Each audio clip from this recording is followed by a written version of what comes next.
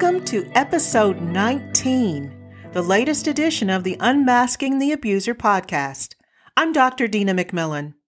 I'm a social psychologist, relationship expert, and an authority on domestic abuse and violence. I'm the author of a book on abusers' manipulation tactics called But He Says He Loves Me. So, how are you doing with this information so far? Is your new superpower working? Are you able now to figure out how you or someone you know was tricked into a toxic relationship? Are you feeling more confident about the choices you'll make now and into the future? I hope your cape is now firmly affixed and you're ready to go. Now, I feel like I should do this episode in a deeper, smoky voice, because in this episode, we're going to be talking about abusers and sex. I'm covering this topic at the request of a listener who contacted me recently.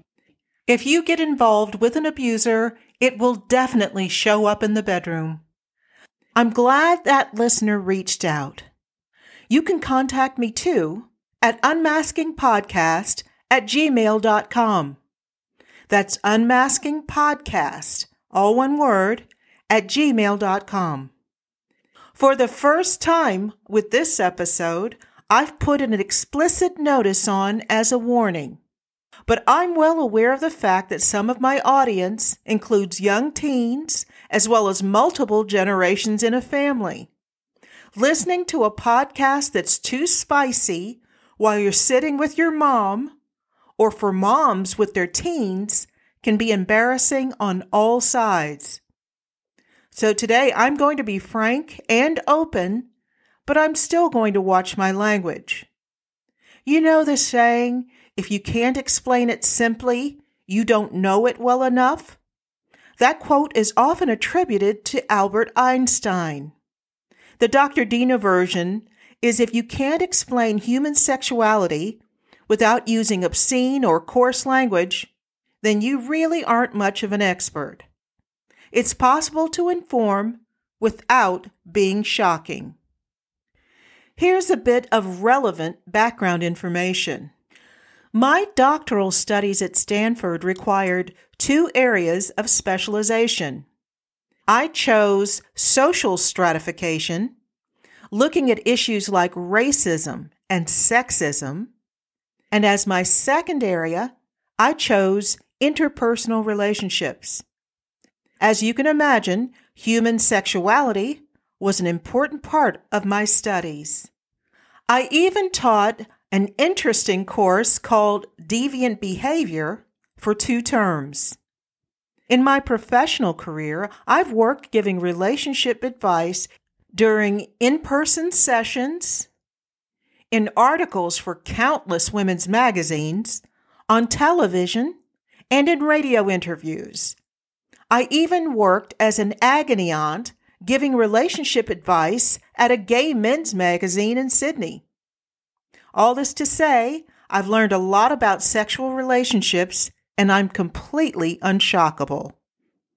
Please don't think that means I'm an advocate for everything. I'm not. Working at length in human relationships offered me insights Hollywood seems to have decided to eliminate from their films and TV shows. Unlike them, I noticed and didn't try to disguise the fact that there are clear consequences for sexual choices. Some of these can be heartbreaking. If you're romantically involved with an abuser, many of those sexual choices you make will be less about any preferences you may have and more about your submission to the manipulation, coercion, and unending demands made by your abuser. Let's take a walk through the ways and means this plays out in real life.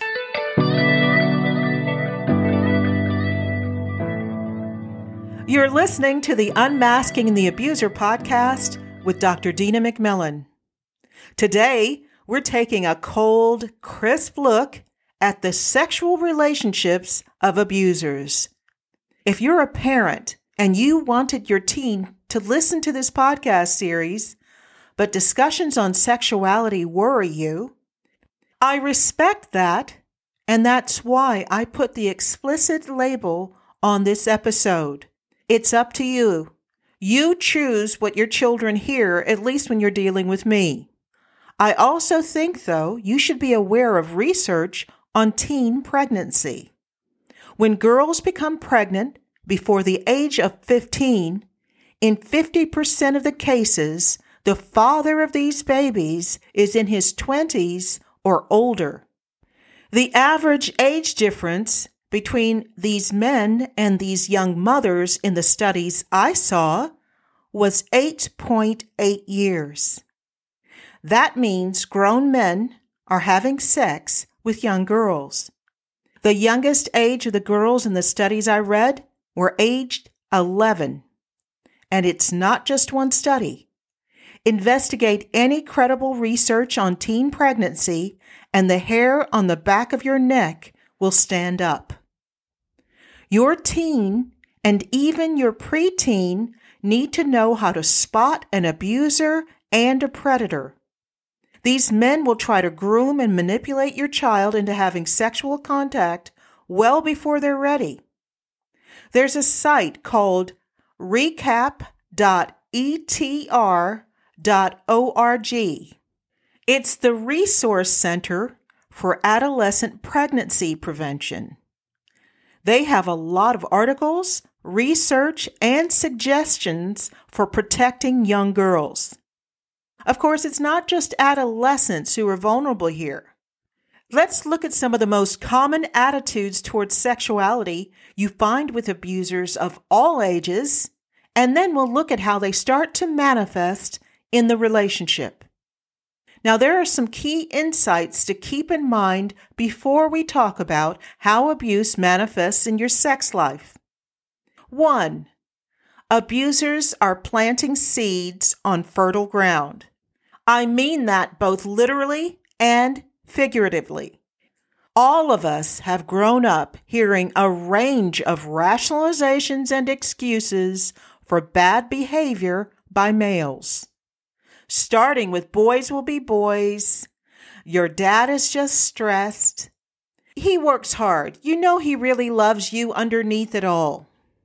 You've grown up seeing imagery and hearing song lyrics by males flaunting their promiscuity and misogyny, and it's not just accepted, it's praised.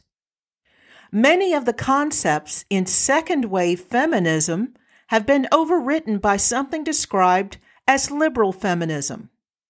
What it means is women are parading themselves and writing hit songs about how much they're willing to do and be sexually, with little or no discussion or attention on their own physical satisfaction. Everything is focused on pleasing men sexually, satisfying men sexually. The message, the attention, the fame teach other women this is how to be validated. Second thought, bring this to the forefront of your mind as you listen to all of these podcasts. Cunning abusers will manipulate you using the strings that are already there. That's what the intensive getting to know you phase is all about. Learning what you believe, how you've been conditioned through your parents and society by rewarding certain behaviors and punishing others. How your life experience so far has shaped your hopes and dreams. We all have strings. That's worth saying again. We all have strings. We all have things that can trigger strong emotions in us or incite powerful fears. We all have beliefs about ourselves and other people that influence our choices. Anyone who makes the effort to detect our strings, like abusers, but also marketers, political and social campaigners, charities, employers, family members, can pull us by these strings and get us to dance to their tune. Third, most abusers have a Madonna whore complex. Like all things abuser, it's distorted. It doesn't mean they necessarily want a partner who only has sex for procreation and with the lights off. Some abusers are very sexually adventurous. For them, the ideal woman, their Madonna, is a woman whose focus is on pleasing the abuser, doing whatever he wants, whenever and however he asks.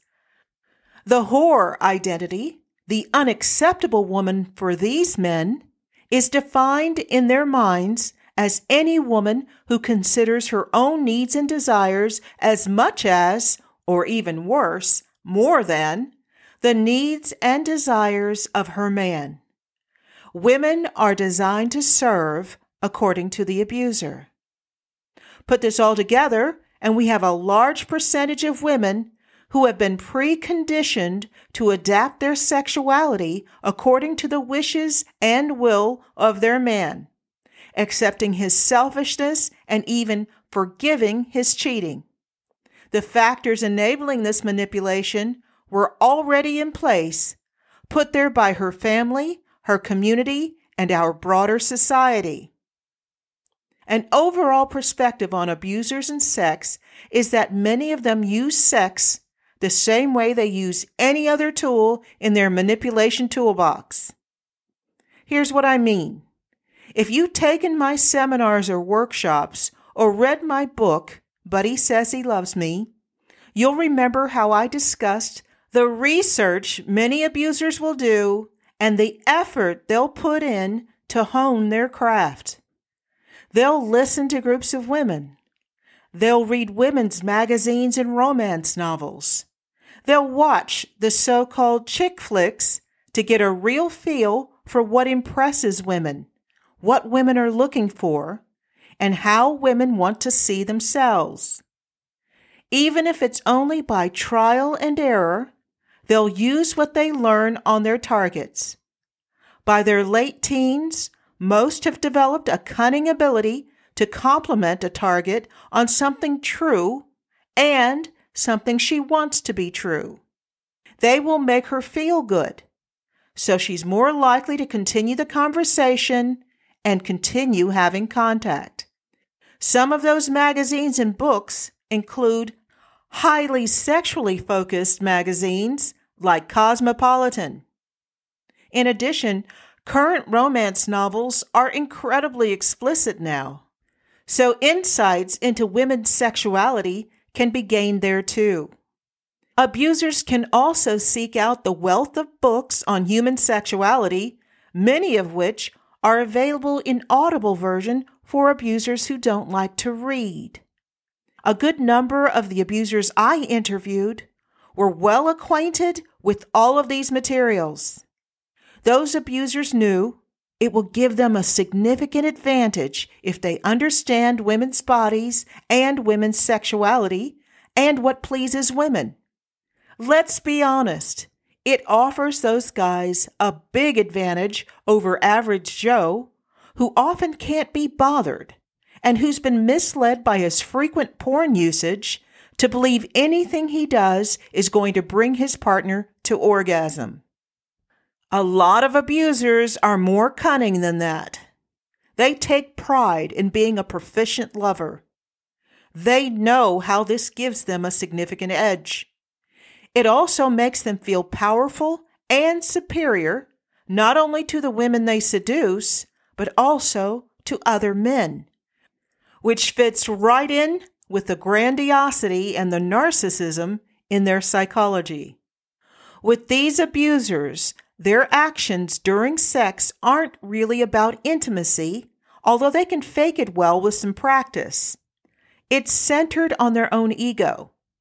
Their sexual technique and behaviors are being offered as a powerful tool to encourage their target to bond with them. They know all about oxytocin, the hormone that's often released in women in these circumstances. Now, men have it too, but it's far more likely to flood a woman's system during and after sex, especially if she experiences pleasure and orgasm. Even if the abuser shows no affection in any other way, many women will then convince themselves they and the abuser are emotionally close because he takes the time to make sure she's sexually satisfied. Because we're talking about abusers, I won't surprise you by saying the situation isn't simple. I mentioned a while ago that good sex, even great sex, is another tool in the abuser's manipulation kit. Even if the sex is great at the beginning, their partners are rarely in for a lifetime of sexual satisfaction. When the abuser is grooming someone, or if their target or victim does something where the abuser feels she deserves a reward, or if the abuser has done something terrible and wants to keep the victim from leaving, those with the skills to do so will often use satisfying sex as part of her reward. He'll be considerate and passionate and affectionate afterwards. He'll talk about their future together, weaving the promise of a wonderful sex life into his other promises of happily ever after. This aspect of the relationship rarely lasts, or if it does, it's used infrequently. Why should he make that kind of effort? A relationship with an abuser is really all about him, serving his needs, making him happy. Usually their sex life quickly morphs into something else. So what's that? We discussed before how abusive relationships begin with testing and training. The abuser constantly pushes up against the target's personal boundaries to condition her, to train her, to do things she doesn't want to do, or to do things before she's ready. He knows every time he's successful in getting her to comply, it increases both his power and her commitment to the relationship. So abusers push often. Most are unrelenting. You can imagine how this extends into sexual contact. Here also will be the you and me against the world ploy, where the abuser will constantly assure the target that his attitudes, behaviors, requests are secret and special, just between them, and not something he does or wants to do with anyone else. Lies, lies, and more lies. But practice lies are like an actor's lines in a play. They can sound so convincing, especially if it's something we want to hear. If and when a target resists or openly refuses a request, she's punished. The punishment in the sexual realm initially involves painful comparisons to other women or previous partners, cruel comments about her body or her performance, saying she's unable to please or satisfy him. He may even raise questions about her sexual orientation or tell her she's frigid or in some way highly and permanently flawed as a partner. Threats or the commission of infidelity are also common, where the abuser tells the target if she doesn't give him what he's asking for, he'll get it somewhere else. Or in many cases, he'll just cheat and not be subtle about it. Threats to end the relationship are also grenades to be thrown in case of resistance by targets or victims. The timing of the introduction of sex also varies and is part of the overall training and conditioning of a new romantic partner. Some abusers are like blunt instruments. They start pressuring their target for some type of sexual contact right away. If the target is young or inexperienced or conservative, the abuser may not immediately demand sexual intercourse. He may instead request topless or nude photos or intimate touching. In these cases, he usually quickly progresses to demands for her to perform oral sex on him. Once she's given in to any of that, intercourse is the rapid next phase. Some abusers are more savvy. They don't want to scare off their target before she's been firmly captured emotionally and psychologically. In those cases, the abuser may surprise the target by not requesting intimate contact right away. These guys are smart enough to know it will set them apart from their competition. It will match all of the sweet nothings they'll be whispering in their target's ear about how she's unique and this relationship is special. They'll be the perfect gentleman, and she'll be impressed. Right before she begins to wonder if there's something wrong and he doesn't find her desirable. Often in these perfect gentleman scenarios, the abuser will be having sex with other women while he's building his relationship with the target. The claims of abstinence and waiting for someone special are just another set of well-practiced lies. The abuser is biding his time to make sure the target's feelings for him are strong, her trust in him is complete, and then, like a raptor, he will swoop in. So what happens when the sex starts? There's variation among abusers, but some common themes reoccur. First, once the sexual relationship is established, abusers expect their partner to be available to meet their needs at all times without complaint. Here's an example. When we were adults, I remember my mother telling us about a woman who shared her double room in the hospital after she'd given birth to my younger sister. Both my mom and the other woman in the room were resting after their babies were born. The other woman's husband came in, pulled the privacy curtain around her bed, and began having sex with her. That woman was still in terrible pain. Having sex just after giving birth can also cause permanent damage. Her husband obviously didn't care how she felt or what she needed at that time. It was his own needs that took priority.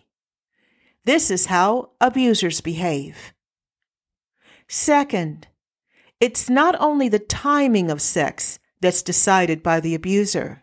I should mention here that it's not unusual for an abuser to become angry if his partner initiates sex. Only he's allowed to decide when, how, where sex occurs. And what occurs as part of their sexual repertoire is only the abuser's choice. A large percentage of abusers get sexual thrills from pushing their partner to do things she dislikes, finds demeaning, or even finds painful. You can imagine the range of activities that occur in these cases. When discussing sexuality with survivors of abusive relationships, many of them broke down in tears when they recalled the acts they were coerced into by their demanding and abusive former partners. When an abuser gets his jollies from pushing his partner to do things she doesn't want to do, the goalpost will constantly move. After a while, she may find a way to mentally adapt to his demands. So he'll make new demands. His victim may never understand that it's forcing her to do things she hates that arouses him and gives him pleasure, that makes him feel powerful. The specifics of what he's asking for, that's just details. Now, there's a large group of abusers who won't ever make real effort to sexually please and satisfy their target or their victim. Often these guys have a sufficiently advantageous position over their target, or they know she's very attracted to them, or they know she's in love. Perhaps they're financially successful and buy or promise to buy things they know their target could never afford. In these cases, abusers make it clear from the start that sexual enjoyment is something for them, not their partner. These men may or may not be cruel or kinky or excessively demanding, at least not at first. They'll just be completely selfish sexually, convincing their partner the support he provides in other ways should be enough to satisfy her, or that her love should make her want to please him, or that she should be grateful that such a handsome or successful man wants to have sex and a relationship with her. Compared to the other types, this may not seem so bad until you recognize the high cost of a lifetime of sexual frustration and dissatisfaction for their victims. Third, like that man who insisted on having sex with his wife in the hospital bed, the time and location of where sex occurs can also be a challenge when dealing with an abuser. Many abusers enjoy coercing their partner into having sexual contact in spots that are inappropriate: in the bathroom at a dinner party, loudly when sleeping next door to her parents, in an empty office at her work party. They may even push for sex when their children are nearby and could either hear them or walk in, or they want to have sex in an airplane bathroom. Again, part of the thrill for this type of abuser is the potential embarrassment that will be suffered primarily by the victim if they get caught or if someone overhears. The more the victim will dislike it, the more powerful the abuser feels, and the more pleasure he experiences if he's able to convince her to give in. So the harder they'll push for her to do it. Moving on to something highly linked to all of this, it's important to mention here that in the research I've done and in the interviews I've conducted, I've rarely met an abuser who isn't highly reliant on pornography. Many have admitted to me that they're addicted. This is a critical aspect of any discussion of abusers' sexuality. Abusers will have an expectation that whatever they see depicted on screen can and will be replicated at home with their partner. This has increasingly started to include third parties being added to their sexual activities, usually another woman, where the victim is expected to perform sex acts with these other people. It often includes bondage, physical pain for the victim, acts like choking, and aggressive vaginal and anal rape. The use of pornography isn't just harmful in abusive relationships. When someone is addicted to pornography, they're constantly being lured into increasingly deviant and forbidden acts by the sellers. If you're curious about the harms of pornography and the broader damage caused by the mainstream pornification of our culture, one of the best books I've read is called Big Porn Inc., edited by Melinda Tankard-Reist and Abigail Bray.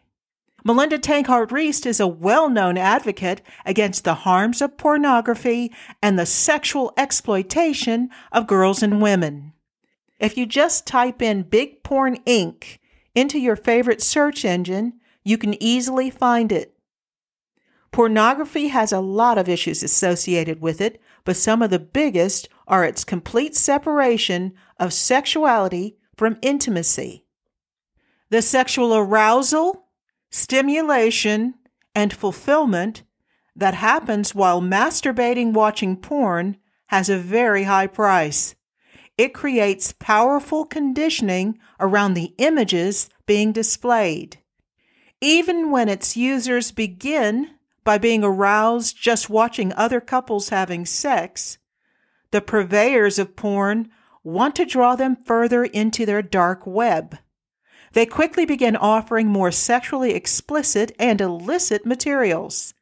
Many teen boys and men, even those who aren't abusers, soon find themselves unable to get aroused by normal sex with their partner. In addition, sex is constantly reinforced as physical arousal only. Anything done in pursuit of this arousal and its following orgasm is viewed as a positive.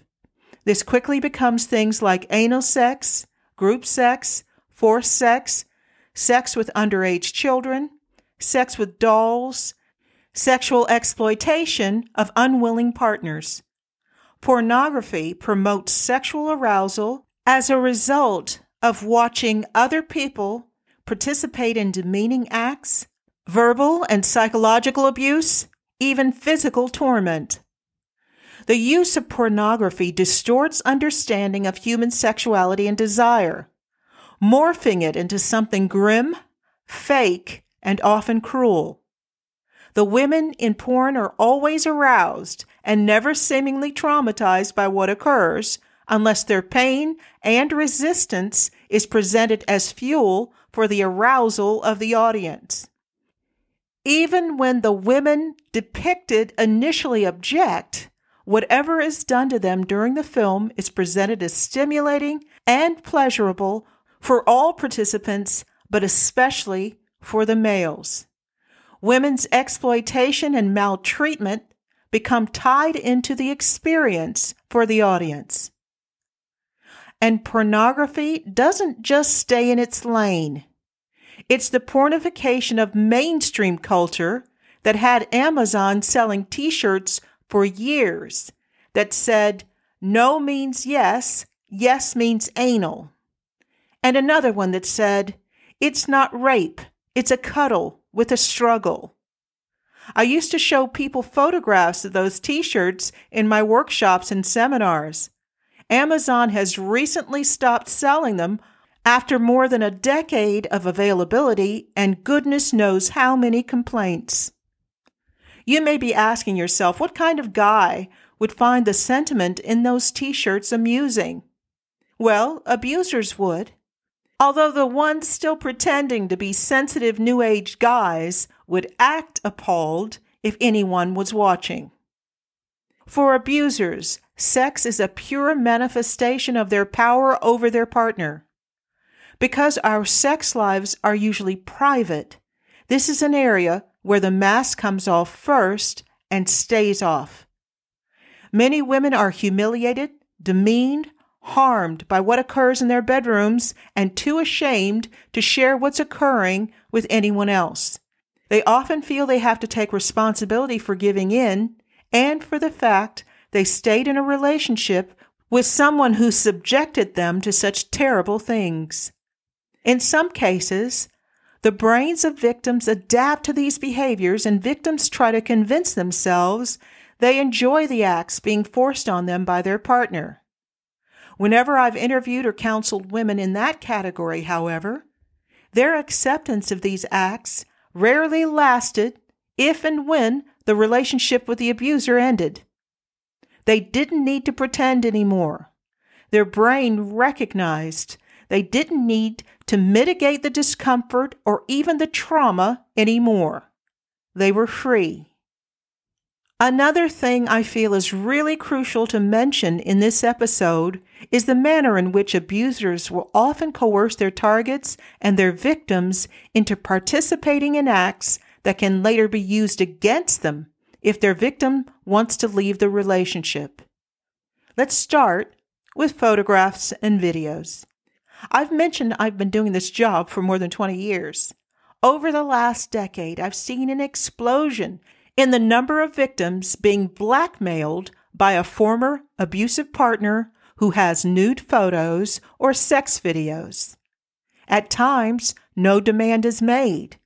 After the breakup, the abuser just sends copies of these pictures or these films to the parents at the school where their ex's children attend, or to a mailing list of her work colleagues or clients, or to her extended family.